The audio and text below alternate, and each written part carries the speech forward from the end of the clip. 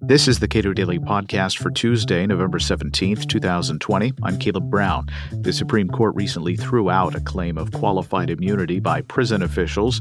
The case was an egregious example of government abuse of an inmate. So is it the opening to throw out the doctrine that's used so often to protect corrupt or incompetent government officials from civil liability? Cato's Jay Schweikert says, don't get your hopes up just yet. For people who follow qualified immunity closely, the Supreme Court's decision here, should it really give them hope? It doesn't seem like it's all that significant. Well, I think it's more significant than it looks if you just read the opinion on its own. I mean, I think, the way that I framed this when I wrote up my blog post about it is that since the Supreme Court created the clearly established law standard in 1982, which is the defining feature of what qualified immunity is today. It has decided over 30 qualified immunity decisions. And up until this recent case, only twice has the court ever held that public officials' actions violated clearly established law. In almost every single case that the Supreme Court has decided over the last several decades, what it has done is reversed lower courts that denied qualified immunity.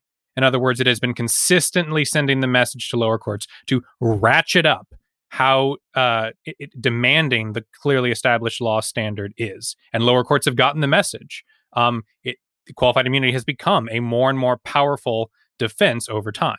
Describe the elements of this case and how the court reached that conclusion.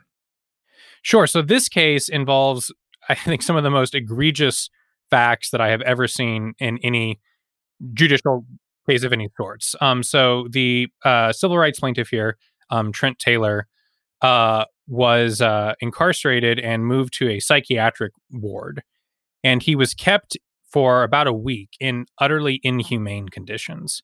In the first cell that he was kept in, the cell was covered floor to ceiling with the feces of the previous occupant, who had smeared his feces all over the entire cell, and including packing his feces into the water faucet, such that Mr. Taylor couldn't drink or eat food for fear of contamination for several days. He was then moved to another cell that was kept at freezing temperatures, where a drain in the floor was backed up, causing raw sewage to get pumped up into the cell, so that he was forced to sleep in sewage, and gave himself basically a urinary tract infection by trying not to urinate in there because he didn't want to add that to the sewage. Those facts are awful and egregious. What was the court's conclusion? So when Mr. Taylor brought this case up through the lower courts, the Fifth Circuit granted qualified immunity to the public officials in this case, because they said, well, this looks really bad, and we have previously held that keeping prisoners in cells covered in human filth for up to a month is unconstitutional. But, we've never had a case where someone was kept in those conditions for only 6 days. So that's different. So the law is not clearly established. And the Supreme Court reversed that. They did what's called a GVR, a grant, vacate, and remand. So they're not going to hear oral argument on this case. They just decided it based on the briefing. They said the lower court, did not apply the qualified immunity doctrine correctly. And, basically said, you're going to have to do an analysis as to which individual defendants committed this violation, but this conduct clearly makes out a violation of clearly established law, even without a case exactly on point. So two thoughts on that. One, is it notable that the court didn't hear oral argument here and decided it without that? And two, that it seems that they've asked the lower courts to do some work.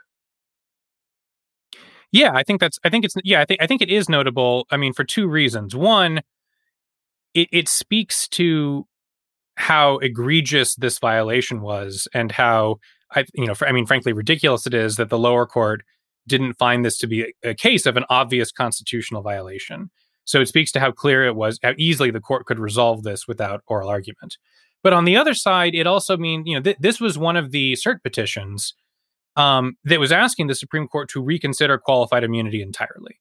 This was one of the cases where Cato filed one of these cross-ideological briefs on behalf of about a dozen other public interest groups, asking the court to hear this. And of course, we know from the end of the court's term this past June that the court was not interested in taking up that fundamental question. And so, once I didn't expect them to here, but once again they declined to take up that fundamental question.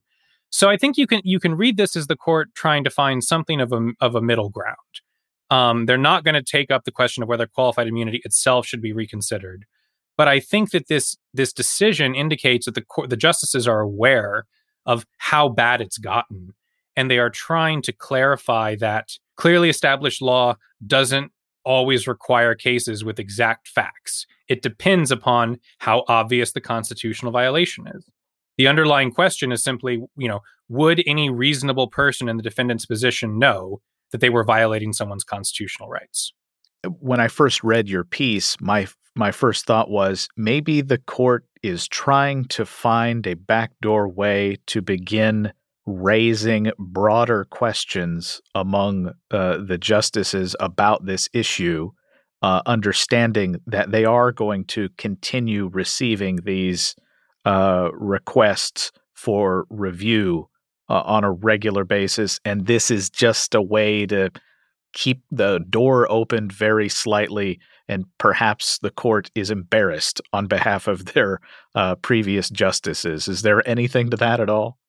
I expect that the justices are embarrassed because I think all of the justices today, to varying degrees, but Elena Kagan has said we're all textualists now, right? I mean, all of the justices on the court today, when they're interpreting federal statutes, take as the starting place what the text of the statute says, and if that's clear, that's the end of it. I don't think a single justice on the court today would come up with qualified immunity if the question were new. But, how to approach misguided precedent is a difficult question that the justices are divided on. So I think they are embarrassed by it. I think they're aware of the problem. I still don't see it. I don't think it's especially likely that, this case is the first of 3 or 4 cases that leads to eliminating qualified immunity judicially. I think if the court were going to, go down that path, we would have seen a different result in all of the cases that were denied this past June. I think what's more likely, at least for the sort of foreseeable future, is the court saying, look, we're not going to fix qualified immunity. If you want to eliminate it, that has to be done legislatively. But we are going to clarify that you have to find a case with exactly similar facts or you lose is not what we meant. And lower courts need to stop doing that. Which is, I don't think a complete solution by any means. And I think it remains urgent for legislatures to address this. But in the meantime, it is better than nothing because there has been confusion and division among the lower courts about just how demanding this standard is. And it matters whether cases of obvious constitutional violations like Mr. Taylor's have a chance of going forward or not. And now they do. We might be heartened a little bit on behalf of Mr. Taylor and on behalf of ending qualified immunity that the court rejected the lower court's opinion. But even very recently, this is not the only case that they have considered. Yes, that's right. Even this term, a few weeks ago in mid-October, the court denied a cert petition in a case called Hamner versus Burles, which was another case where Cato filed amicus briefs. And this case, which was out of the Eighth Circuit, raised some important but narrower questions than whether qualified immunity itself should be reconsidered. The first was whether qualified immunity is an affirmative defense that the public officials themselves have to assert, or whether it's something that federal courts can raise sua sponte, even if the parties don't bring it up. And the second question was whether the Supreme Court should reconsider its decision in Pearson versus Callahan, which was the 2009 case where the Supreme Court said lower courts don't actually have to decide the merits question. They can just say the law is not clearly established and dismiss on qualified immunity without deciding the law in the first place. So those are two important questions that are, not should QI be reconsidered entirely, but how is this going to work? And we were somewhat optimistic the court might consider those questions, but unfortunately it denied the cert petition in that case. Jay Schweikert is a policy analyst at the Cato Institute. Subscribe to the Cato Daily Podcast anywhere you please and follow us on Twitter @Cato Podcast.